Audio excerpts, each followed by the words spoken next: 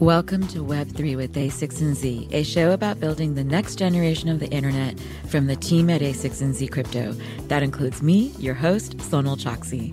This show is for anyone seeking to understand and go deeper on all things crypto and Web3, whether you're a developer, creator, or other builder. So in this week's episode, we do a wide-ranging deep dive on all things Metaverse. What it is, what it isn't, how VR or virtual reality, video games, sports, brands, and communities play out here. We also go into where crypto comes in here, including discussing trends in DAOs, on-chain gaming, themes like interoperability, composability, etc. And we also go well beyond technology and into science fiction, the arts, low-fidelity design, narrative, and more. Our special guest is Herman Narula, author of the new book, just out, Virtual Society, the Metaverse and the New Frontiers of Human Experience. He is also the CEO and co-founder of Improbable, a London-based virtual world infrastructure company born out of Cambridge University, which is where Narula got his degree in computer science. And also joining the conversation is Elena Berger, deal partner on A6Z Crypto, where she focuses on games, NFTs, Web3 media, infrastructure, and more. She also published, after this conversation took place, a review of Herman's book and broader themes, which you can find at a6zcrypto.com. As a reminder, none of the following is investment, business, legal, or tax advice. Please see a6z.com/disclosures for more important information, including a link to a list of our investments. Anyway, our hallway style conversation winds backwards and forwards from past to present to future, but we begin by tackling the topic of VR, immersion, and more before going into the nuances of Metaverse. VR is a really tricky thing because it demos really well to people who've never played video games. And it can even feel like the future because it feels more grown up than what your kids are doing on their console or on their phone. And you look at Minecraft or Fortnite or Roblox, they're all simplistic graphically relative to games from 5-10 years ago. And that's intentional and related to their wide appeal and their accessibility. But you see this like fancy VR demo and you're like, well, hang on a second. This is different. This is more grown up. This is more mature. And I think for a lot of companies that in any case wanted to see interactive entertainment and virtual environments as a next step, VR has acted as a psychological catalyst for them to feel like the tools now exist, even though I don't think that tool is all that important or that useful for them. I think the actual reason people are doing it is more gimmicky. Yeah, you go immersion, but it actually doesn't feel real or satisfying for some reason. Or you go kludgy graphics, but it's so immersive and you get, really, really personally invested. So there's these two incredible examples of very, very early games or MMOs in Herman's book. And they're kind of put up against each other in opposition. And I think that we're still seeing that today. One is called BattleTech, which is sort of a VR experience that popped up at suburban malls throughout America. And BattleTech was hailed as the first real immersive VR game, but in reality, just the graphics were bad. The feeling wasn't very immersive. And it just didn't catch on as much as people thought it was going to. Now, there's this other game called Habitat, and I was totally nerd sniped on Habitat. And this was like in 1986, 87. But basically, it was this game that you could access on a Commodore 64, so like an old computer made in the 80s, and you needed a Quantum Link subscription to access it. And Quantum Link was a kind of early version of AOL. But the game itself was a multiplayer virtual civilization. You could pick an avatar. You had your own home. There were like 20,000 regions, and there was in-game trading and commerce. There were items you can interact with. And then the game got more complicated as more people joined. And the engineers behind the game have this really, really amazing postmortem where they talk about the debate that went into whether or not you could have murder and crime in the game. Fascinating. And apparently there was like a 50-50 split. As a community of like 20,000 people. And eventually they decided that you could have murder, but it would only be in like the forest wilderness region of the game. So you couldn't have murder in the town square, but you could like take somebody out into the woods and kill them and take their entire inventory. Crazy. Yeah. But what's really interesting about this game, and Herman, you talk about this in your book, is the level of user creativity and also user interaction. Like there was a chat system. You could talk to people.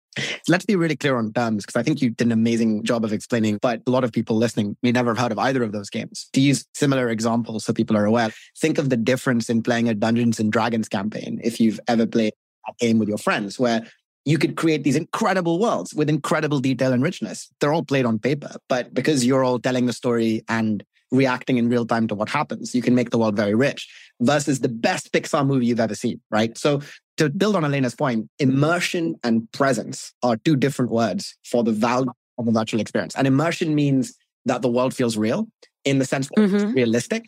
Presence means that the world thinks you are real. So you can take a lot of different actions within the world. And I think they generally end up trading off against each other because of content costs. I want to go back to this distinction, but I want to ask you guys a very simple question, which is, let's just define metaverse, what it is, what it isn't. And I want to hear your definition, Herman, from your book. Elena, I want to hear your definition. And then I highlighted about 4 or 5 key phrases in the book. And I want to quickly probe you on some of those too. So I'm going to give a very high level, what I think the market defines it as. And I think the first thing that comes to mind when people think of what is metaverse is simply VR in the form of a virtual world, not just VR, the device that gives you access to the virtual world, which has like a lot of content and some abilities to kind of move between spaces. And honestly, the canonical example that comes to mind would be something very Ready Player One-ish, where there's this completely kind of single view of what that world is that you immerse yourself in. You go into it, that you actually kind of leave your physical world reality. And that's what people think about when they come to metaverse. Tell me if I miss anything crucial, but that's what, with my former media hat on, I think that's what people really think of when they think of metaverse. I think that's what people think it is. And that's the definition journalists and companies are working towards or attacking or getting confused about. Okay, so that's the baseline. So then, Herman, how do you define it? And also, people are very confused about whether games are metaverses. Well, I'd start by saying, why is it important to define it well? Some people are like, it doesn't matter. We don't even need this word. Well, of course we do, because how do we decide how to allocate capital, how to measure a TAM, how to know if the effort entrepreneurs and individuals are placing are good or bad, or valuable or not valuable? My main issue with the broad definition is it's not very useful. It could describe lots of things. A dream, any kind of embodied experience, an acid trip, a video game, all of these things have similar properties. And I think if we fall into the trap of the metaverse is anything, Disney Plus is the metaverse, video games are the metaverse, everything gets very confused. You can address it with both smart TVs and video games and crypto, and it stops meaning anything, right? What makes the metaverse interesting is not that it contains differentiated experiences. Those are already happening and have happened in our lives. It's that those experiences are linked. The interesting thing about the metaverse is that it's a network of meaning, of the transfer of value through identity, objects, and things between these worlds. And once you establish that, you realize that a lot of virtual experiences are not suitable for a metaverse because the economics or practicalities of moving value from one world to another don't make sense. And once you think about it as a network of meaning, especially a network of meaning that relates multiple socially constructed realities together, you also start to see that the concept can be bigger than technology, broad enough to encompass sport and the real world, because these represent networks of meaning. So for me, the definition is a network that supports multiple worlds where value is exchanged between them. Some video games could be the basis for a metaverse, but not all video games with that definition. That's fantastic. Just to close this loop, Elena, what is your definition of the metaverse? I think a metaverse is a society or virtual civilization in which people immutably own their assets. And I think a metaverse is a virtual environment in which people's actions and ownership is enshrined immutably, likely by a blockchain. Crypto and the metaverse go hand in hand. And it's one in which people feel ownership over the society that they inhabit. And this does occur digitally and it does occur virtually. I am still thinking through the degree to which what does physical embodiment look and feel like in a metaverse. I think we're seeing early examples of that? Your definition and my definition are a lot more similar than listeners might imagine. So we're talking about a network of meaningful events, people, and things that everyone can agree upon. And you're introducing another idea, which I like so much, I'm going to steal it for future definitions. But you're introducing the idea that people as a group have to agree upon the history of those things. And in my book, I talk about an ancient metaverse and talk about the battle of the eclipse between these two Greek factions that hated each other. And they had to agree that the eclipse meant that they could stop fighting. It was like a deal they subtly made with each other, right? That, oh, the gods want us to stop. So this idea of having an agreed history or an agreed network is vital to building meaningful experiences. And I think what your definition does really well is highlight that the difference between the experiences that are relevant to a metaverse and experiences that are just by yourself or pure entertainment or in a dream or in a small game is the impact they have. And you cited ownership. And for me, I call that the chain of consequences of those actions, right? And this is why I think when people conflate the video games industry and the metaverse, they do both a disservice. Interesting. Let's talk more about that, because when Elena said ownership and you said it's like kind of connected to people's agency, one of the things in your book that I thought was really powerful is you described the impact of a world where you can have cause and effect, whether it's at a user level or like agents or actions in that world. And the other idea that I think is really interesting there is it's very active and interactive versus passive, which is how people currently consume a lot of games and TV and other, quote, entertainment. So do say more about that, Herman, because I think this will actually sharpen the definition a bit more. So let's take an example, a very real world one. We can support 30,000 people talking at the same time, 30,000 people speaking at once in a physical space where everyone's voices operate in a physicalized way. So you'll hear a person singing, bouncing off the walls from the crowd on the other side of the stadium. If it was in a stadium, you could hear people close to you louder and people further away quieter. And we can introduce all sorts of tricks. Now, that's a really dumb feature for a video game. Like, that's an awful feature for a video game. Which game needs 30,000 people talking at the same time, right? Nobody needs it. Yeah, even 20 is too many. But yeah. Even 20 is too many, right? However, it's a vital feature if your goal is to let an Indian cricket fan experience being at a cricket match for the first time on their phone, or your goal is to come to a fashion show in Paris Fashion Week with thousands of VIPs from around the world. Because the idea of them speaking and you hearing what they're saying, even if you don't care, the knowledge that there are real people over there that are speaking, and the fact that, you might start a joke that causes a laugh or whatever, the possibility of that is vitally important for the space having presence and meaning. Otherwise, it is just passive consumption. And the psychology of experiences is very, very clear. You have to have the ability to interact and to make changes, and for those changes to matter for the world to provide you with any fulfillment. So Facebook wants to pull people in VR headsets in a Zoom meeting. That just feels pointless to me. It feels pointless on every level. You need to have this notion of meaningful experiences. And that's what separates traditional video games from the metaverse. You've mentioned the word meaning a couple of times as part of your definition, like networks of meaning, finding meaning, etc. I want you to actually define what you mean by that. No, sure. I think if you look at the history of the early internet, there's this transformation in communication, in narratives and media, where companies and people realize data, information can be a tangible and valuable thing, separate from physical goods and services. Wow. Huge companies got created that did nothing but move bits around and did that in a way that facilitated communication. The epochal change now is to go beyond that and go, you know what?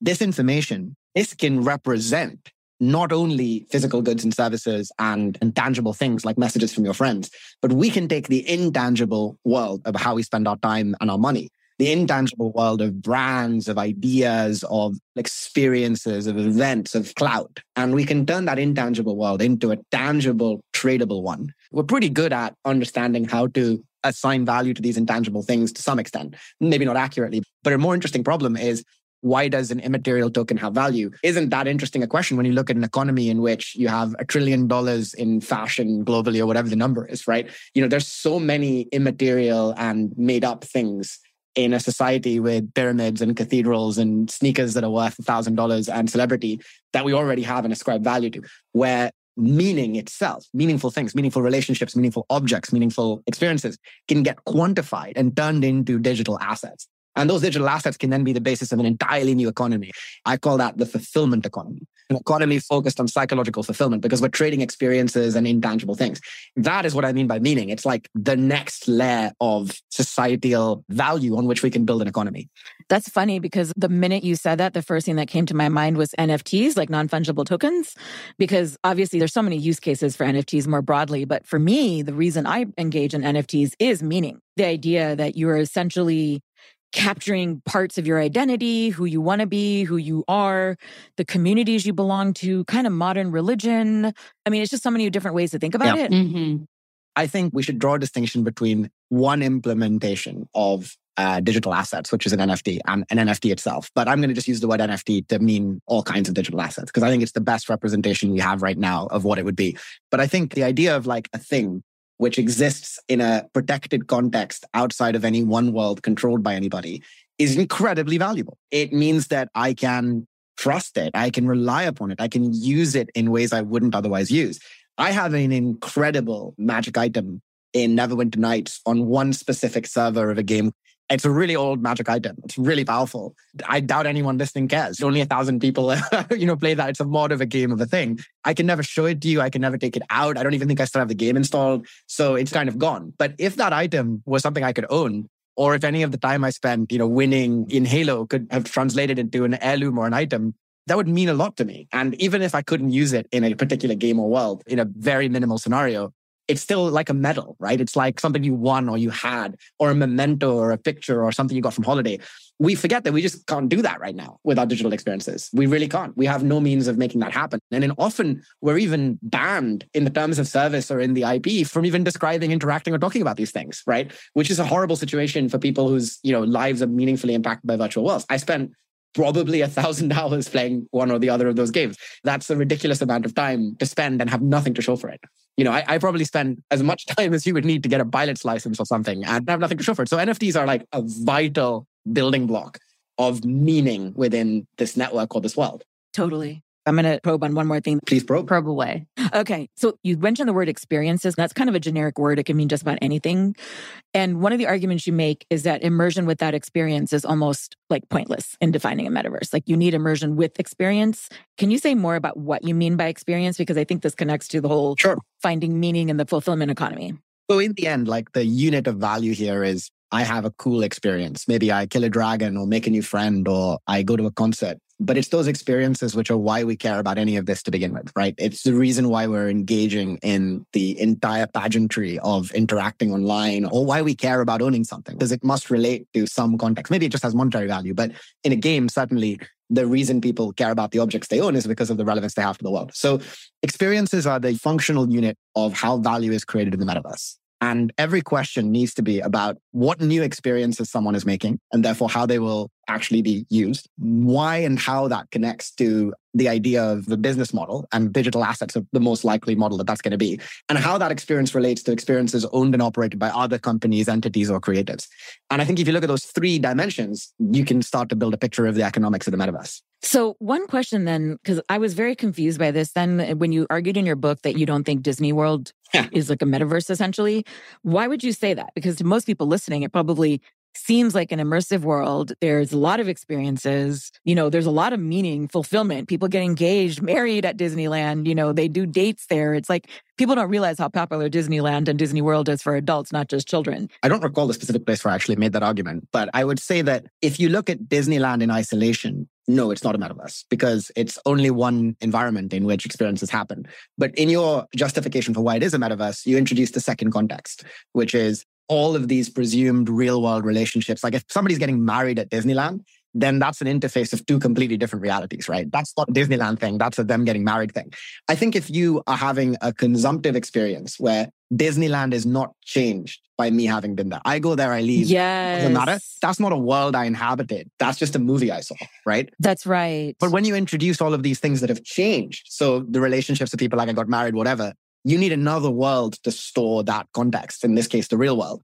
And yes, then the relationship between Disneyland and the real world is much more metaverse-like than that between many video games in the real world. Why? Because there's a lot more interoperability and interaction, right? Because it's in the real world. You can get married there. You can do stuff there. It's a bit weirder to get married inside a proprietary platform video game, although it has happened. Yeah, no, that makes so much sense. This goes back to your earlier point about cause and effect. So Disneyland right now is effect without cause. Like people can't, like you said, exert actions on that world and sort of change things. That also highlights the danger and the opportunity. If a bunch of people who make consumptive one-way media, even games which are linear or which are lobby-based games where it doesn't matter what happens, if those people suddenly want to get into the metaverse business, they have to be comfortable with what they have created going beyond their control. And this is where I think Web3 companies have an edge. Like if people suddenly start gold trading in WoW can shut that down. But if people start gold trading on a game based in crypto, WoW can't shut that down, right? That's essentially something that they've signed up to by making the game part of an open interoperable system. So all of the metaverse growth we've seen, it's all from non-gaming companies who want to interoperate with each other because they like the idea of you taking your handbag from a baseball match into a movie premiere. Games companies don't like the notion of interoperability.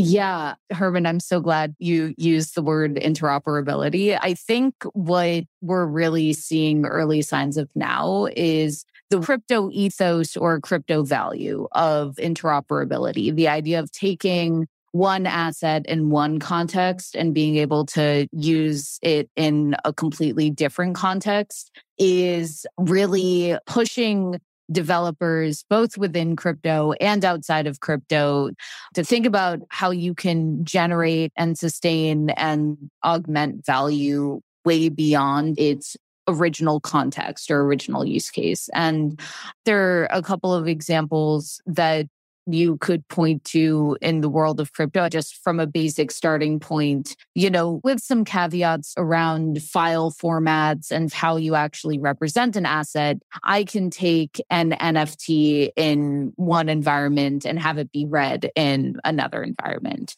And there are other cool things that we've seen around composability and interoperability in early crypto games. Just to give a brief history of composability and interoperability just in crypto games, one that I really like to point to is actually CryptoKitties. It's one of the first crypto games. In fact, it's so basic and simple that the gameplay mechanics were sort of overpowered by just the fact that people were minting NFTs and getting excited about NFTs for the first time. But there was also a gameplay mechanic, which is you would take two CryptoKitties and you would breed them. And then the resulting CryptoKitty could be more rare or less rare. There was also sort of a judgment to be made about the value of subsequent generations of CryptoKitties, who was an OG. Funnily, a lot of these kinds of questions and value judgments are still made today in the crypto space. But the important thing about CryptoKitties is that when it was on Ethereum, a majority of the really important gameplay mechanics were on chain. And one of them was actually the function to give birth to your cat. So theoretically, after you mated your two cats, you would wait 40 minutes and then your baby CryptoKitty would be born. Now, on Ethereum, you can't actually say, 40 minutes from now, execute this function. Somebody else actually has to call a function. So within the architecture of CryptoKitties and within their smart contracts, they would actually give a reward to somebody who called the give birth function to give you your resulting cat. And whoever called that function would get a piece of the CryptoKitty give birth fee that a user would pay to breed their two cats, which meant that all of a sudden you got this small ecosystem of bot operators who would scan the Ethereum mempool looking for people calling this function in order to get a piece of that fee in time. And there was a developer who at one point when this game was really popular was making, I think, like $100 or $200 an hour just because he was running a bot that responded to this function being called. And then also within CryptoKitties, there were other marketplaces built on top of it. Somebody built a tool that actually allowed you to see a cat's attributes before it was actually rendered on screen. And that allowed people to buy more rare CryptoKitties before other people. There was just this really robust ecosystem of early Ethereum developers who were super excited about new kinds of gameplay mechanics that could be done, because so much of the important data and so much of the important information about gameplay was on chain. And yeah, going back to this idea of like interoperability and this idea that an asset that lives in one context in one game can mean something very, very different in another context in another game. You can have an asset in one universe that then can mean something very, very different in another universe, or you have an asset that has value in one universe and you just want it to persist with that value into another universe, which is also totally valid. That is something that we just have not seen in the digital world of games and immersive experiences yet. And it's something that I think crypto and other platforms can definitely be a big enabler of. I love that as a great history of crypto gaming, and also highlighting the unique component here, which is taking something from one context to another. Crypto lets us agree upon who owns what, and it lets us agree upon sort of contextless data about that object. The moment the object starts existing in a complex video game, then that does not suffice. There's a lot more information we need to know in order to allow users to usefully use that asset and move that asset between worlds, which requires more agreement and more structure than crypto gives us, which is too expressive, or which a game engine gives us, which is too limiting.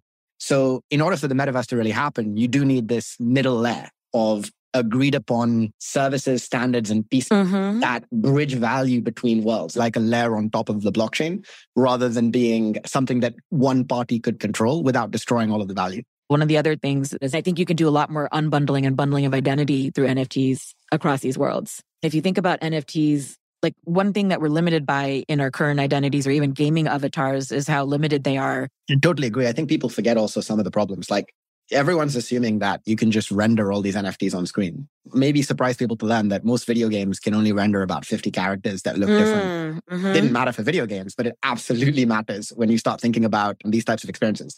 It's funny because it's an essential component and everyone just assumes that that problem will get solved. There's a lot of that like wishful thinking with metaverse companies right now, where they're describing this amazing end state and then brushing over 9 or 10 like critical technology problems. Yeah, for sure. I think something that's interesting to chart is that NFTs and assets that exist on that system only have value ascribed to them because the system that they're built on is permissionless, and that you can extend outward from that. And NFTs, aside from being just extremely interesting and such a fascinating design space, because you have immutable ownership, because you can see, who else owns an NFT, and in doing so, get a sense of community or be able to marshal or rally community in that way. It is an invitation to build and extend outward from that core unit. And it becomes like this rapidly materializing world, like a world that's being animated or drawn by multiple people in real time, and everybody gets to fill in the scaffolds together. So to me, NFTs are an invitation to do that. Exactly. This actually could be a good segue to talk about emergent metaverses or examples of things that could become metaverses by my definition. Go for it. I think NounsDAO is very, very interesting. For those who don't know, NounsDAO is an NFT project on Ethereum. DAO stands for Decentralized Autonomous Organization. And what they do is every single day, they have an auction for a noun NFT. And a noun, it has various attributes that live on chain. The noun has always a characteristic set of glasses. Every day, the head and the body and the various attributes and the colors are different. different. Some days the head looks like a skull. Some days the head looks like a moose. Some days the head looks like a pineapple. And so basically nouns, they're an NFT. They're released every day. What's interesting about them is when you buy an NFT, you become basically a member of the nouns community. And what that means is that there are proposals that are brought to the nouns. And the treasury right now has around 30,000 ETH in it, which is about $40 million in USD. Using the treasury that the community has amassed through the sale of these NFTs, the DAO then gets to decide how they want to use their proceeds. So there have been, I think, nearly 150 proposals so far. Some have been successful, some haven't been successful. The proposals are completely varied in terms of what they do. Some of the proposals are to create a clothing brand for nouns, or to create glasses, like real world glasses for nouns, or to have a nouns presence at New York Fashion Week. Some of the proposals are things that exist digitally, but are like meant to extend the ecosystem in some way. So a recent one that I really liked was somebody basically just came to the DAO and said, what would nouns sound like? I'm going to create this on-chain module of sounds and allow people to create sounds from that. And in addition to the core nouns DAO, there are all kinds of sub DAOs. So there are Lil Nouns, there are Nounlets, there is the Nouns Prop House, which allows other NFTs to have proposals brought to them as well. It's become this far-ranging community built around NFTs. I'm not sure if metaverse is quite the right word, because I don't want to dilute the physical feeling of presence and embodiment. And because so much of nouns exists in discourse and on Discord, it's hard. Like, is it a metaverse? Is it not a metaverse? I'm not sure. But what I think is really fascinating about nouns is that proliferating it and extending the meme of nouns needs to occur not only in the digital world, but in the physical world. Yes, the community is built online. Yes, their treasury is denominated in internet money, in ETH. But you can use and spend that money in the quote unquote real world, in the physical world as well. And I think that the metaverse, in whatever form it takes, will need to have this sense of permeability between the virtual world and the physical world. I agree strongly that you don't need embodied experiences that are separate or even in the physical world for something to be a metaverse. You do need all the things Elena mentioned, like you need this system of meaning and a system of rules that lets new things get created. But the experiences which kind of make up participation in the metaverse, they can happen anywhere. I mean, they can happen in the real world. So this is why I'm so against the sort of industry standard definition of the metaverse as being about 3D embodied experiences, because A, it cuts out a whole bunch of experiences. And secondly, it unnecessarily puts the focus on the experience and not on the consequences of that experience and the system and environment in which those experiences are happening. That's the new thing. The metaverse is a new context for people to buy and sell things, have experiences, and do stuff. What's interesting about that context is not that it's a 3D avatar-driven environment. It's that it's a context in which, in an entirely digital way, meaningful experiences can happen. And there's a lot of plumbing and build up to make that possible. And this is where crypto community is a great example, because they have the meaning right now. They already have systems where meaning can be traded, can be interacted, and can be interoperated. They don't necessarily have compelling experiences yet, which are important, but they do have that first part. Right. And I would just note from your book, two phrases that really struck me is you had this phrase that it's not an alternative reality, but more reality. And you also had another phrase when you were just talking about this idea that the metaverse is not about escapism or entertainment, but about so much more. And I do think those are phrases in your book that are relevant to this part of the conversation that Elena just brought up, because I think that ties as well to the connection between the digital and the physical. By the way, it connects even to the early use cases with NFTs and real world unlocking experiences as well, which is another side thing.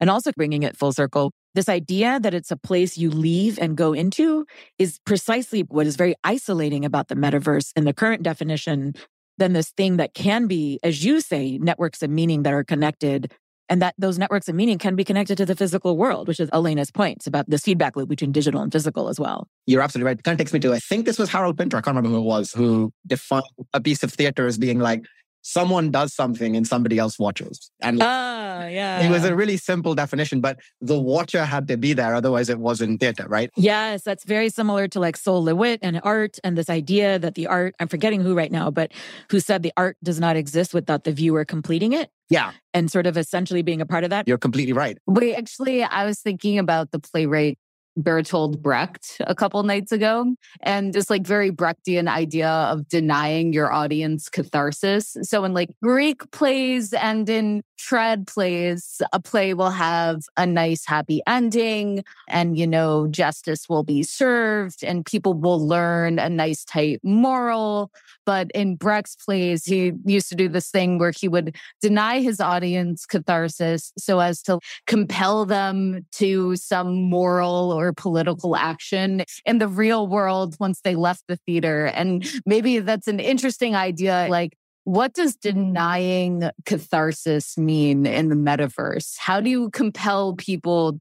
It's really awesome. I'm going to build on it. I'll say that in all the definitions we've talked about, the audience is really important. So the notion that, you know, a game is something you play, but a metaverse is something society plays.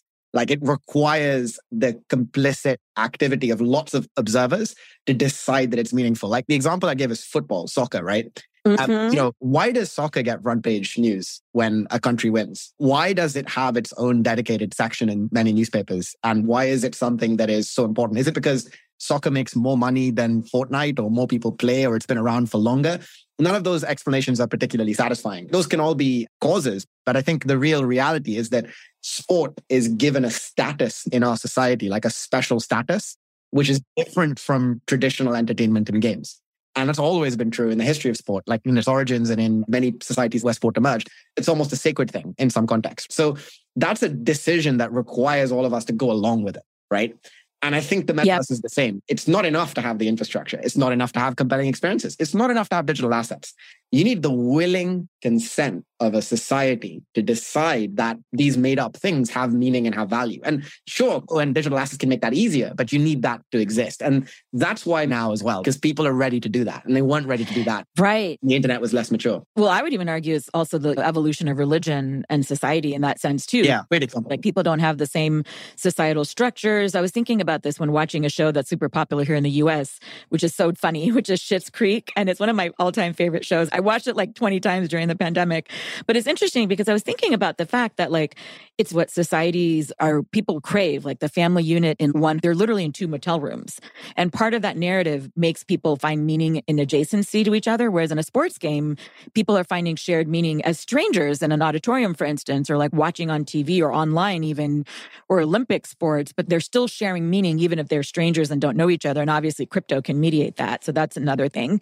Religion in many ways is like a mass fiction or mythology or reality, however people want to perceive it, that people find and share meaning. But going back to this audience point that both of you are bringing up, Elena, you and the point of the Brechtian playwrights, and then Herman and the point that you're making that people have to be willing participants. I would add that even when you think about gaming, if you think about the differences between, you know, early procedural versus content-based games, there used to be this idea that a game had to have a very linear arc and completion and catharsis and resolution. And then this whole genre of like procedural games that literally have no narrative came up. But what's really fascinating now is we are now seeing games where they're very low fidelity. And this is also true in the crypto world with like examples like Loot, where people are creating meaning bottom up. Like they're just taking these core artifacts and then they're creating meaning around it. And so I think this is really interesting because, sorry, just to close this thread, but this is like jamming a lot of thoughts for me too, which is I once edited this pioneer of like the sci-fi kind of futuristic magazine called Mondo 2000, this guy named Are You Serious? And he great magazine. Yeah. I can't believe that you referenced that just now. But anyway. Oh my God, I'm surprised you even know what it is because it's like before everyone's time.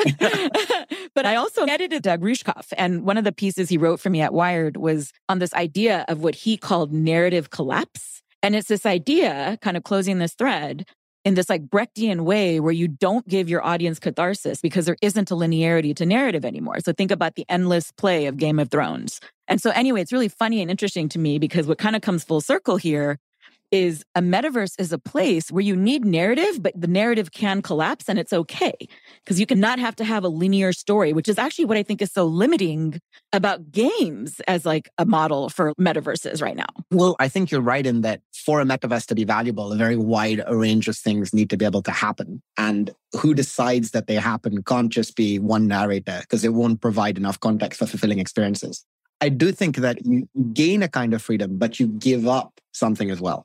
Because what happens in the metaverse to create value has to matter, has to change something and have a cost of some kind or be associated with something. It also has consequences. So in that example I gave of the 30,000 person stadium, if I sing and I have a beautiful voice and someone notices and it gets on YouTube and I become famous, one of the things we noticed in our metaverse experiences versus our game customers' experiences is we get nervous inside our metaverse events. Performers and people who are there consistently behave differently in large-scale events than they do in other types of virtual environment because suddenly they feel like loads of people are there that are watching, that are paying attention, that are doing what they do. And I use the word in the book, ingenuity, which is if you want to be creative in the context of a reality shared by many narrators, you have to play by the rules of that reality. So you're free to, propose any change to the world, but it has to fit with the previous history of the world. And that's form of creativity that's a lot more technical, right? Oh, it's not just technical, it's actually creative because one of the rules of thumb for world building as a narrator content side is that you can break all kinds of rules, but they have to be within whatever the rules of that universe are. Or even like if you think about on-chain gaming and what's possible and things like Dark Forest and physics of games, I think there's a lot of interesting stuff there. Oh, yeah. Dark Forest would be another interesting example of composability or extensibility in games. So Dark Forest is an on-chain game on Ethereum. And what's interesting about Dark Forest is it is one of the first on-chain strategy games, and it uses zero knowledge proofs to obscure where a player is. So when you look at Dark Forest or when you join Dark Forest, basically what you see is a map, and the map gradually gets sort of explored. And so you uncover kind of this fog of darkness, and the map of this solar system gets larger and larger and larger and larger. And uncovering the map requires you to actually output hash power to mine coordinates. And so in the process of playing this game, you are discovering other planets, you're discovering other players' planets, and you sort of like wage this intergalactic battle in order to conquer other people's planets. And by the way, this is funny because Herman ends his book on the analogy of the Fermi paradox. So it's like obviously very connected, but keep going. Yes, 100%. I feel like intellectually it's very, very related. And what's very cool is because the game is entirely on chain, all these other players, most of them are very technical developers, were able to create plugins and create alternative clients for the game. So players created marketplaces, players created this tool that automatically scheduled their moves. This is one of my favorite examples. Somebody actually outsourced compute to AWS to mine and uncover planets at a faster rate than other players. So this player had been playing for like 24 hours, but had uncovered way more of the map than other people who have been playing for like several days. Somebody was like, yo, like, how did you do that? And he was like, oh, I'm running on a multi-cored AWS machine. I have 96 cores running. Sorry, I am running my own client and playing at a far more advanced level than all of you. And so it's this interesting example of players all agreeing over this canonical game, what the rules are, what the goals are. But even within those parameters, you can create a much richer experience. Another example, actually, that I really like is somebody created a way for you to sell planet coordinates that were hidden to other players, but known by you. So basically, in the game, information became an asset. Information about other people's planets became an asset itself. And so It's this idea that even if the world itself visually is very low fidelity or might have a very simple set of rules and parameters, if you get enough buy-in and enough people paying attention to and playing your game, you can create this incredibly rich marketplace and just set of plugins and alternate experiences around the core game. It's really, really interesting when you describe it like that, because it reminds me a little bit of the challenge of creating a minimal viable product in the early internet era where bandwidth was low, no one really could build sophisticated things. And it's interesting that one of the first and obviously very famous things sold online was books, right? Because it made sense to buy books since there was a very high amount of choice and a really bad internet experience. You know, remember the whiny modem noises, the cost, the scale? It was worth it because you could get that obscure physics book that you wouldn't otherwise get. I mean, that was my first experience of why I would buy something online. And obviously, you know, nobody needs to highlight why that was a good strategy for Amazon. I think with the metaverse, it's the same. Like by focusing so much on experiences that are 10 years out, involving VR headsets or something else, we don't ask the question, what exactly is it that's valuable now? Yes. When you describe that game stripped to its essential components, you can see that like just a large crowd interacting with a celebrity with their own voices in one spot, even if the graphics are awful, that feels extremely valuable to a lot of people.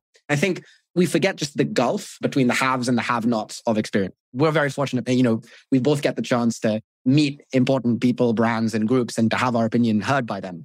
For the vast majority of people, they will never get a chance to have Mick Jagger hear their voice. And the metaverse could be the first place where that's reasonably possible and could happen regularly. Yeah. And that was actually, even if you think about the early premise of Twitter, that was the most powerful thing, which is such a simple platform. And all it did as a child, you know, you had to write letters to your favorite authors and now you can reply them and sometimes get responses within seconds. That was such a game changer. I think people often take that for granted. Yeah. And you can have immense complexity emerge in such systems. Although the feature ends up being simple, its use becomes incredibly complex. You know, it's these little jumps that if you follow a road focused on experiences, meaning, value creation, and to Elena's habitat reference in my book, but also this game, focus on presence, not immersion, you open this wild new world of possibilities. Just like that game example that you gave, which is stripped down. Yeah. I think if you go down the road of immersion, you're forced to take more and more control away from the user to keep action at a high quality, right? If anybody could just act in Avatar, it would be a pretty crappy movie. But none of us, everybody's acting, everybody's interacting. And a lot of their contributions are not going to be of a high quality. So you have to think about what restrictions in immersion you will need in order to make the world make sense. This is why Minecraft is so graphically simple, because the reality is most people could not build content for a more complex environment, probably wouldn't want to. Minecraft wouldn't be better if it suddenly became octagons or some sort of solid tessellating space, whatever. You know, it would just be more complicated for most people, even if it was more expressive. I love that. This is a perfect segue. So on this degree of immersion, so you actually answered one of the debates I had. What is the degree of immersion required or not required for a metaverse? And Herman, I think you actually just answered that. But just to kind of put a fine point on this, earlier, you didn't actually close the bottom line for why VR wasn't a metaverse to you. I mean, is this connected to this point of degree of immersion and cause and effect? Can you just quickly close that thread for us? Conflating the two is great for Facebook's attempt at becoming the most relevant company in this space. It's pretty confusing for a lot of companies and brands that are like, well, is this about VR or not? VR is one of many ways of experiencing things. The metaverse is not specifically about the fact that you're experiencing new things. It's about the fact that you're experiencing those things in a context, which allows you to create and trade meaning in a network. The meta element, it's the linking of those things together. So there are a lot of experiences that you can have in VR that are not suitable to be part of a metaverse. There are also a lot of experiences that are going to be important to a metaverse that have nothing to do with being in VR. I think the second debate you mentioned, which was what degree of immersion is required, we're incredibly good at immersion. I imagine a lemon, just like a fresh lemon, and the taste of a lemon. I bet you immediately, like some people will start salivating right away, just in thinking about, I just did, right? So like, it's funny because our brains are really, really good at making up things and experiences. Imagine how getting immersed in a novel, your brain is already fantastic at this, right? So immersion isn't that important. What's important is giving people new ways to be expressive. And so if you have to make the experience more immersive, because without that, people can't be more expressive. So for example, you need better graphics because people want to express themselves, how they're feeling. You want their bodies to come across better, or you want to improve the audio so that their voices can work better. Then great, because you're not just making the world more immersive. You're using that immersion to enable new modes of interaction. And I think when you prioritize immersion above presence, you start to create pretty but very empty worlds. Imagine how boring it would be if life actually was a movie. You couldn't make any choices except what to watch. That's what ends up happening if you just go down the road of high fidelity graphics and no creativity. I think, funnily, a degree of immersion always gets augmented or always feels more substantial the moment you bring in the physical world. So things in the digital world become more consequential when you know that maybe you're generating large volumes of ETH in the smart contract that you just shipped or in this NFT series that you've launched. But if that has gravity outside, there is a feedback loop between the physical world and the digital one. And that for me is very crucial, where the experience is just contiguous between both. I agree that it would be amazing if it can be, but I think what's most important is that value can be easily transferred from the real world to the metaverse. So this is where middlemen set up tools in the places where value leaves their world, and they make it really hard for value to leave their world. And they intentionally do that because their entire business model is based on gatekeeping some small subset of our lives.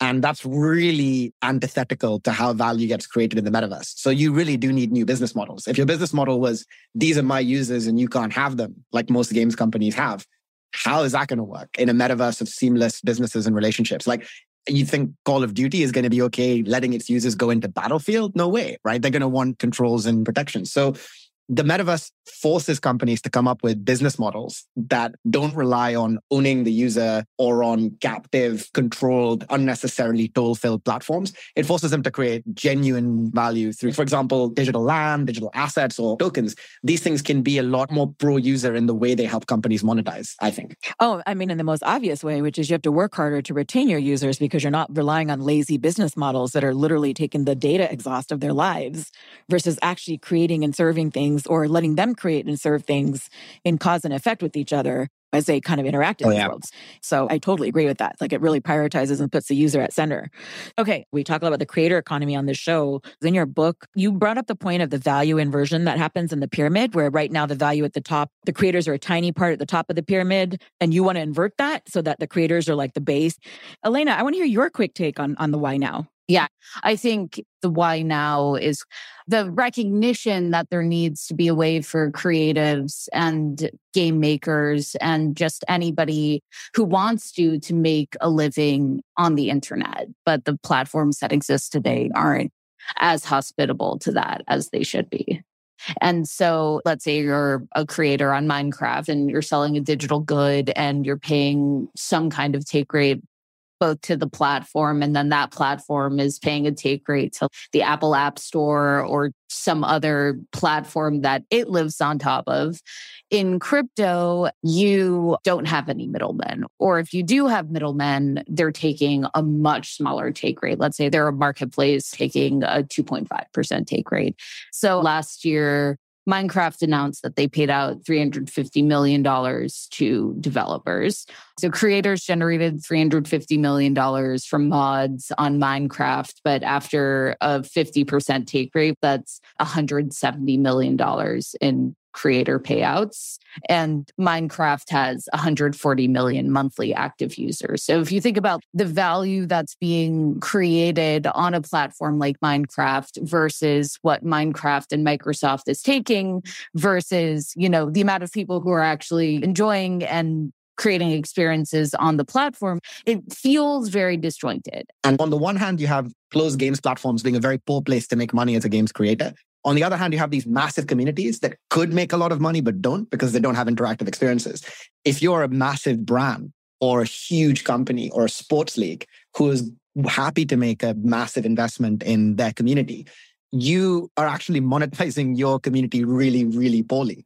So, FC Barcelona, they have something like 500 million fans.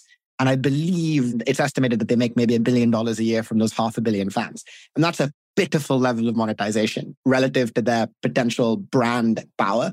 And I think that creates this real opportunity for much less expensive and controlling platforms or pseudo platforms, probably rooted in Web3, probably providing new experiences and focused on monetizing that under-monetized user base.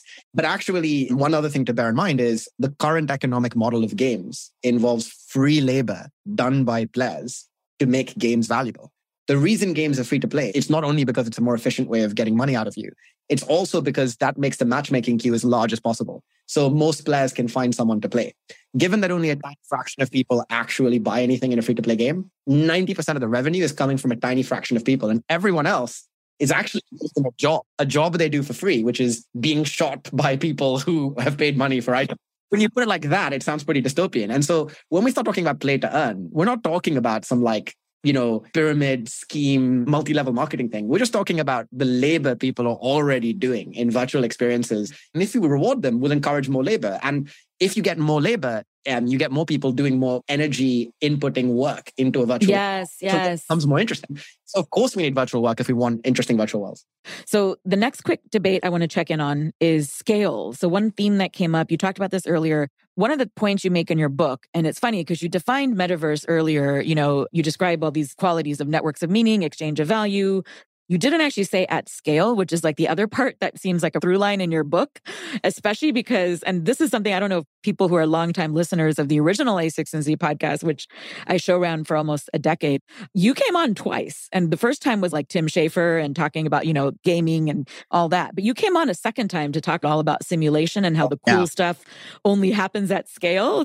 In your book, you make an argument that why are we sort of sharding things? You were taking the analogy of sharding and describing how communities and groups are essentially sharded and that we should be able to have some sort of intimacy at scale. I'd love to hear your case for that really quick. I mean, look, I can give a simple example. So let's say that me and Elena are both famous rock stars and we have done an event, which is true, by the way, for those that are listening that don't know, we have albums out. It's amazing. But You and Elena? No, we don't. But let's pretend that we were. Let's pretend that we were. You guys are rock stars, though. No, I tricked everybody. But let's pretend that we were rock stars. And I was doing a concert in the Metaverse last night with 50,000 very close fan members that were all together. And Elena suddenly showed up and announced in that moment that her and me were collaborating on a new song. We performed it live. We started hanging out with the crowd and engaging with them. And the next day, someone asks you, because you're a huge fan of Elena's music, someone goes, "Oh, were you there?"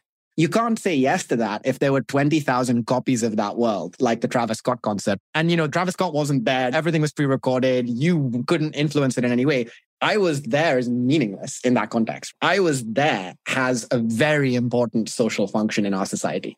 We forget just how important, how much we value each other based on what we've done, where we've been, what we've seen, who we know. For the metaverse to add to that vital tapestry of value in our society, of course you can't shard it, right? You can shard a video game. Like, who cares if you were in the same lobby as me in Call of Duty or not? Like, it's fun if we're friends who are playing together, but I can equally have fun even if there's a group of 10 people who are completely randomly chosen. In fact, it might be better because you want me to win about 70% of the time so that I keep playing. So it makes sense that this is kind of anonymous. Doesn't make sense at all if we're talking about, were you there? Were you at that experience? Did you contribute? Are you part of that? That is the fundamental reason, among many others, why I think the video game industry and the metaverse have the same relationship that theater does to television or movies. Which is? Well, I mean, if we take TV and movies and television, they all involve scripts, they all involve actors, they all involve people and audience. So on the surface, you'd think they'd have the same business, but they're completely different businesses. The business of theater and the business of TV and the business of film use similar words. They have productions and things like that. But, one makes money through limited time ticket sales of physical experiences. The other one's selling ads. The third one's selling tickets. So when you look at it that way, you realize the metaverse is a very different business to the gaming business. It organizes its users, its content creators, and its value creation in a different way. And it needs different sorts of services and systems to support it. Elena, I want to hear your thoughts on this idea of sharding communities and more. Well, I have a couple of responses. I think in the case of really early DAOs, maybe they don't have a huge number of members. What they do have is a huge number of derivative projects. So there are people getting in at lower price points. And what they're enthused by is this idea of a community-owned treasury. And I think we will get to a point where people will want that to be physically embodied because, quite frankly, it's chaotic to reconcile between different discords and discourse and all the different forums and Figma, if you're sharing designs that you have, things like that, like you actually will need a physically embodied and organized kind of town square in order to make sense that of agrees things with like what that. Herman's saying in that sense. Yeah, we have to do our company town halls in a massive collective space because it turns out that's the only way to make that make sense. You can't do it on Slack or Zoom when you have that many people. Yeah, exactly. And I do think what I would love to see is some way to chart continuity of conversations, kind of like chart intellectual thought. What blockchains do a great job of is charting financial value and charting ownership. What it doesn't do a great job of is how conversations weave into each other, where ideas actually came from. If somebody is proposing something on discourse and it gets a lot of chatter and then they rewrite the proposal and then the proposal is fulfilled and then they get X amount of ETH to do a Nouns DAO apparel line. Maybe you can see the outcome of that via a transaction, but unless you go through and understand all of the conversations that led to that outcome, it's actually very, very difficult to get a real sense of what actually went on. And so I think physically embodied space plays a huge role in terms of just like allowing people to tell stories and narrative in a robust way and actually be able to share and express history. That's fantastic. It's how our brains are designed, right? There's a fantastic book called The Art of Memory, which I can't recommend enough. But if people are familiar with the memory technique, where you kind of imagine your house and you remember things by remembering crazy characters stationed around your house or around your route to work or wherever that represent the things you're trying to remember. The reason that works so extraordinarily well, like it works so well that people with no special genetics, but just for training, have used it to learn 80,000 words and their placement in a dictionary and what page they're on. And it works really, really well because words and numbers are hacks onto a system that was more built around embodied experiences, on remembering where you've been, on where something is relative to you, on your orientation around it. Like, this is such a powerful concept that it was used in ancient Rome all the time. And in fact, even some buildings in The Art of Memory, the author argued that some buildings were actually probably designed to better support mind palaces because it was such a common practice. So amazing. This is how we work. So of course, embodied spaces, countering what I said earlier about, okay, it's not the center of the metaverse. No, it's not the center of the metaverse, but it's of course vitally important to making a lot of things make sense. I mean, a virtual company with no office, no opportunity for people to communicate, meet, interact, it doesn't really leave a lot of mental room for even imagining the structure you're part of. A virtual office might serve two purposes. It might be a useful place for people to hang out and interact together and do awesome stuff. It might actually just be a great physicalization of what that company is in the future when people are entirely remote working, and giving people like a symbol or an item or something to kind of understand and to lock in, if that makes sense. No, it makes perfect sense. I had another thing that I wanted to respond to before about this idea of real time and the difference between a Travis Scott concert, which is sharded across multiple servers, and also just recording, whereas in other experiences is this idea of things happening in real time. I think it's fascinating that one of the biggest problems plaguing blockchains is this idea of time. What's an ideal block time? How do you decide how to reach finality? How do you decide how to reach consensus? Like, those are all really crucial questions of time. And I also think that we've reached this stage where whether something is IRL, whether something is in real life or digital is less important now. The more interesting question now is this unfolding in real time or is this a recorded experience? And I think the more meaningful digital experiences are the ones that unfold in real time. I'd go further and say, if you couldn't affect the outcome, did it actually happen? Like, was it already predetermined? So what people want, rooted in self-determination theory and psychology, which is our best model today, and I talk about this in the book, for why people do the things they do when they're given a free choice. People want to create effects in the world. It's a fundamental human need to change something and have that change reflected back to you. And if you take away people's ability to have impact, they get very unhappy. It even creates social unrest. If people don't feel like participants in society, well, then why should they go along with it? So the metaverse opportunity is to provide even more context where people can have meaning. But for that to happen, they have to actually have a choice to be able to make it go well or go badly. And that's a step into greater risk.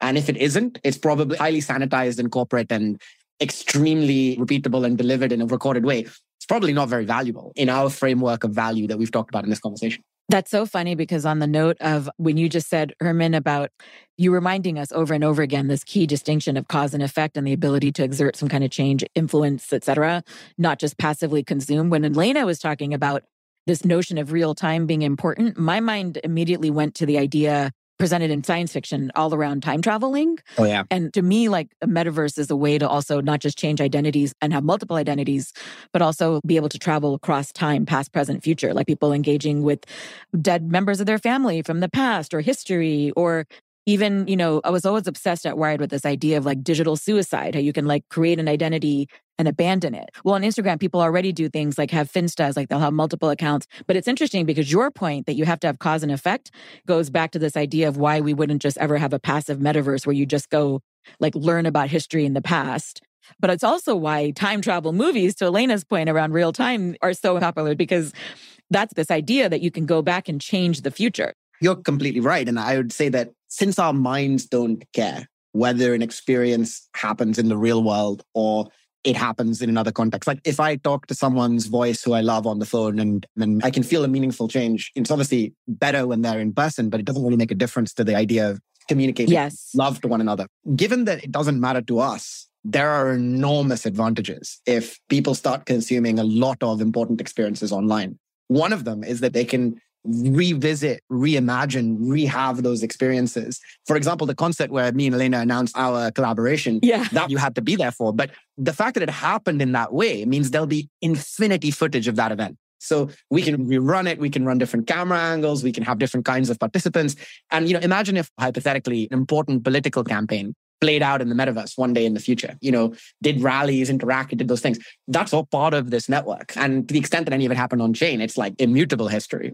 My bigger point here is that society in far future becomes a lot more efficient when more experiences happen virtually. This is one of those things that science fiction, I think, has just got mathematically wrong. And I talk about this in the book, but in a time of like climate crisis and challenges like that, why are we talking about the metaverse? Well, because surely our goal is to give as many people on Earth as possible the opportunity to live, the opportunity to be healthy, and then to have meaningful experiences. If that's our goal, we're going to be much better at giving more people that opportunity if we do things virtually. It's going to make sport or culture or fashion far more accessible to billions of people. It's going to make many more people participants in society and potentially contributors and even owners of things that they wouldn't be able to contribute to our own. And that's why I think we have to get out of the sort of proverbial Silicon Valley mindset sometimes with the metaverse. It's so interesting to so many people who've never heard of it. That's fantastic. By the way, I was going to say, if you haven't read it already, you have to read in terms of science fiction that tells the story and does justice, the Three Body Problem trilogy. I don't know if you read it already. I love it. Me too. Love it. I don't like their answer to the Fermi paradox. I don't like it, but I love the series. Me too. Well, I was going to say, what people don't know is a lesser known fourth book that was sanctioned by Cixin Liu Cixin, which is The Redemption of Time. It's like a fanfic that he said could be canonical. And it's by this author named Bao Xu. And it actually tells Yun Ting Min's story about what happened when he traveled with the Trisolorans. And it was him because remember, he's a disembodied character who doesn't have a body and is essentially living as like a brain in a vat. And it's kind of a great story because Redemption of Time actually gets to your point about like what science fiction gets wrong, but also that might be the one case that it gets it right. So if you haven't read it, you need to read that fourth book. I think it's so cool that you mentioned this because it also brings up the dangers of companies making business decisions based on science fiction novels, right? Wait, so I totally forgot to mention this when I talked about Dark Forest. The game was actually inspired by the Three Body trilogy. Of course. I thought, oh yeah. Oh my God, yeah, of course. Yeah. I mean, not to say companies making business decisions based off of sci-fi. I think that was more of like an intellectual inspiration or kind of like a hat tip to rather than like actual recreation of. But yeah, no, just a fun detail that I totally forgot to mention before. That's really, really awesome. I mean, to double click on this for a second, because I think it's an important point. Companies are getting chief metaverse officers now. And I bet you what those chief metaverse officers are doing is reading Snow Crash and Ready Player One. And of course, consuming a lot of, business information as well. But imagine if employees at NASA sat there watching Star Trek and not looking at that in the correct light, which is this is a really amazing visionary piece of science fiction about space travel and many other things, and actually looked at it and thought that is what a spaceship might ever look like. A lot of the authors who've written these works, they were using them as plot devices, right? And also, a lot of these things are dystopian. They're designed to warn us off progress in science and technology in general, because they came from a period of time post-nuclear, thinking about some of the 80s fiction. They came at a period of time where we'd gone too far, right, in terms of science. So this grotesque idea of fully embracing the machine was something worth building up and bringing down. That's not really all that relevant to the metaverse as I see it, because I think it transcends technology. And that's why people should get away from the sci-fi and focus more on the real value proposition. And just to kind of come full circle and close all these threads, I don't know if you guys remember this post that the Kickstarter co-founder Yancey Strickler wrote in 2019 called The Dark Forest Theory of the Internet.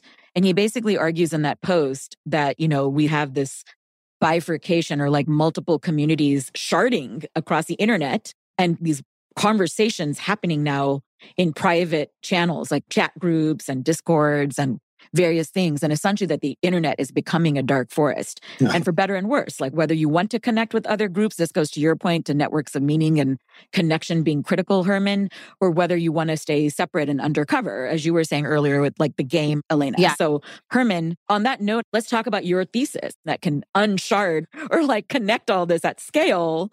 We'd love to hear you talk about like what's happening there. So Improbable has evolved a lot over the years. We used to talk a lot about our real-world simulation stuff. That's been continuing. We've been involved in live military and other applications, problems relating to accuracy of simulations, while still borrowing a lot of our distributed computing heritage. Meanwhile, we've also become the provider of multiplayer expertise to the games industry. As our business model evolved, we're inside so many different publishers. So now we need new experiences that are better than video games. It's probably going to support communities and companies that are underserved right now by video games. So hence sport, fashion, music, all of these areas. And where companies know that they can build businesses and not be beholden to another platform. What's so funny is we see a lot of debates about the metaverse. And for us, they're not debates because as a company serving enterprises, we can see what they're asking for. And it's very interesting to me what they want. They all want largely the same thing. They want new ways of bringing large communities together instantaneously and cheaply with themselves, with each other, with celebrities and experiences. And boy, do they want to sell digital assets. And so I think if your metaverse doesn't involve those two things, like you're going to invest in VR headsets or whatever, or smart TVs, it's hard to see how you're going to create new value. From a technology perspective, we handle not thousands of messages or operations per second, which is the most important metric in the metaverse. It represents how much information can be exchanged in a world. So how many players you can have, how much cool stuff can happen, how high fidelity it can be, how much interaction that can happen. So we've moved from doing not thousands like Fortnite or even millions like messaging services, but actually to billions of operations per second. And that technology is now so easy to operate that really every use case we've talked about here is viable. You could import assets from the blockchain, no problem. You could put 30,000 people now in a space with really any context you want. You could have that with an open SDK or API or even a whole world or platform that they own and operate. And with M squared, these individual platforms can be connected together, guaranteeing a degree of interoperability around avatars and digital assets, but also creating new opportunities for these companies to create shared value. I was wondering if you could talk about ops per second as a metric. It's really interesting. So I think it's important to move away from the specific implementation of today's technology to something more timeless, right? So I really like simplifications that have helped us do that in the past. I like pixels, for example, because they are an implementation artifact of technology, but they're very easy for people to understand. More pixels, prettier graphics. I can show more detail on screen. People get that. I think in the same way, people understand more bandwidth is good. You're going to be able to watch higher definition videos and stream them and interact with them. Okay. In the same way for the metaverse, the number to think about is this operations per second or messages per second. That's going to tell you how rich or interesting a world can ever be, whatever the designers do. And what we've seen in video games in general is that because they've only been able to handle a small number of messages a second, say 10,000, they have to shard. The reason Fortnite has 100 players and most people couldn't do more with Unreal Engine without serious optimization is because the game can only support so many messages on the back end. So, to go from 100 players to 30,000 players, you don't multiply 10,000 by 30,000 times. You scale up way quicker. You get to billions and billions of operations, right? So this problem becomes very hard to solve. It's a very non-parallel problem for the technical folks. And you end up having to design all sorts of systems to get around it. Just compressing bandwidth, just that one problem, compressing bandwidth down to an individual phone or PC. We've used machine learning to compress these updates to some ridiculous level of compression. It's to the point where we get to 350 kilobits per second for 10,000 plus people in a single space. I'd love to hear about how you're thinking about meaningful interaction in all of these worlds and what that really looks and feels like. I'm just curious kind of how you're thinking about the parameters around that, what you do want to permit, what you don't want to permit. What is meaningful interaction? What's a great, fantastic question. What's remarkable is how different it is from game design. So, we're full of game developers and we've spent years building games, but all the instincts you have from game design are to control the experience and to make it repeatable and compelling. And those are not really relevant when you're dealing with a massive crowd of people, right? Like there's a massive crowd of people is like an animal. It's like a beast. It has its own energy and it goes in a particular direction. And we ended up architecting things so that everything was modifiable on the fly. The presenter or the actor can press a button and modify the world and have everyone else see the changes. That ended up being important because you don't know what the crowd is going to want to do that day or where things might go or flow to. The other thing that got really surprising is how much value you can create for people with just making them present. Like people seem to just really enjoy being in a crowd. In every experiment we've done, these crowds, they'll stay logged in for the entire event. They follow instructions. They really like reacting to, and I think that's such an important part of what it is to be human. And we've completely forgot about it in the way we think about our digital and online lives because it's just never been possible. A lot of large games companies now, they have an innovator's dilemma problem. All their revenue and value comes from these games. Unless they give up not a little bit, not 10%, not 20%, not 50%, but the majority of that value to all of the people who will be creating worlds and content for their platform. There's just no economically interesting way for that to become a metaverse. So we don't get to the metaverse unless we get to it stepping over in some ways the bodies of the legacy business models of Web2 companies. Like we don't get there unless we do that. We're essentially in a dictatorship and we kind of have to overthrow this government if we want to have a free market economy. Yes. Look, I love everything about even the chaotic parts of Web3. I mean, I'm a programmer and this is full of all of the spirit of rebellion and disruption that the early internet had and early tech had. But I'm also conscious of the fact that it's possible to start reinventing the wheel in crypto because it becomes suddenly everything feels disrupted. But there's quite a lot we can borrow that already exists that we can use to help find solutions within the crypto space. So for example, the question, how does governance work when some people's opinion definitely matters more than other people's opinion in these systems? Maybe that was a bit off topic. No, I totally agree with that. I think that is 100% on point, actually. I think if we return to the example of Nouns DAO or any DAO that's functioning today, be it in DeFi or in the realm of NFTs, you have this very, very robust, very, very engaged group of people who debate everything ranging from how to use the treasury to, if you're a DeFi protocol, what your risk parameters should be around loans to even questions around more existential things like, do certain people hold too many votes? Do the people who control the protocol actually have the best interests of the protocol at heart? Things like that. And those are self-consensus, and those get hashed out in forums or maybe on Telegram or Signal. And then you have questions of actual harder consensus, and that's when votes are actually executed on chain. Or to bring that same example into the Ethereum development landscape, you could say soft consensus are all of the discussions that go around Ethereum improvement proposals and ETH research posts. And then hard consensus are things like when an EIP actually gets integrated into the protocol itself. To build on what Alina said, I'm thinking about what kind of governance you're going to apply to a metaverse world and talk about this one in the book. It's hard to see any answer except it's kind of like a country. Because you just get to a place where people become so invested in these experiences in these worlds, so much of their livelihood depends upon it. The idea of it being anything less than a government that they either elect or have some influence over, it's not going to create the right level of social legitimacy to the decisions that entity is going to have to make.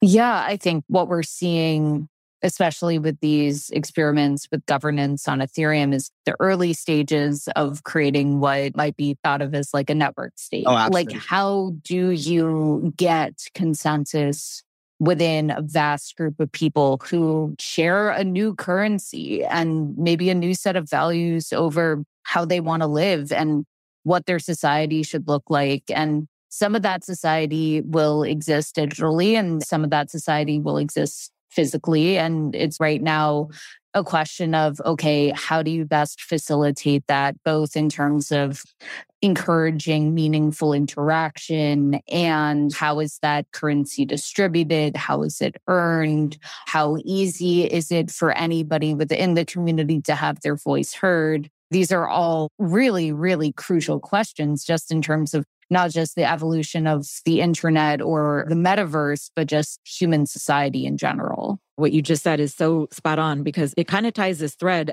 We have to remember both on this note of evolution that this is actually the next phase in our evolution as a species, like humanity, because we went from nomadic to like agrarian to city, urban dwellers. We've gone to the internet, but we've never ever, and I think people forget this at the most basic level, coordinated at this kind of unprecedented scale as humans online. And that enables new forms of coordination, collaboration, governance, as we've been talking about, incentive alignment, including strangers, which is actually really powerful if you think about it, because for most of human society, it's always been about people you know, whether it's in your local neighborhood, et cetera. I don't know if the network state or the nation state is still the right analogy. I don't know, because I almost think we might have to untether to something new and native to this new world. And I don't think we're anywhere near there.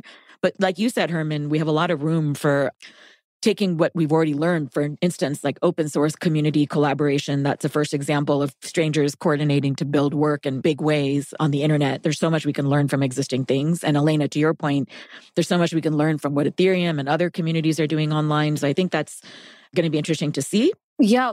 What is your prediction? Or Herman, you make a point in your book, which we wholeheartedly agree with, that you can never predict the form of the thing, but certainly the directionality of it. What do you see as coming next? Like a quick kind of 30-second answer without worrying about form or time scale. Elena, do you want to go first really quickly and then we'll have Herman close out?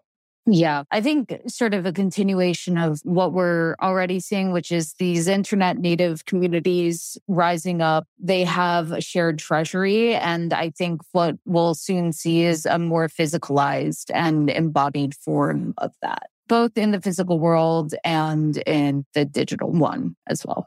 This is going to be everything now. I don't mean that hyperbolically. I mean that literally. Over enough of a timescale, more and more of what matters to people will happen inside virtual spaces and involve digital assets. I mean, software ate the world, and I think the metaverse is going to eat not just this world, but our culture, our imagination, everything. Well, this is a fantastic note to end on. Elena and Herman, thank you so much for joining this week's episode of Web3 with A6 and Z. Thank you so much, Sonal. I have enjoyed this so much. Thank you for listening to Web3 with A6 and Z. You can find show notes with links to resources, books, or papers discussed, transcripts, and more at a6nzcrypto.com.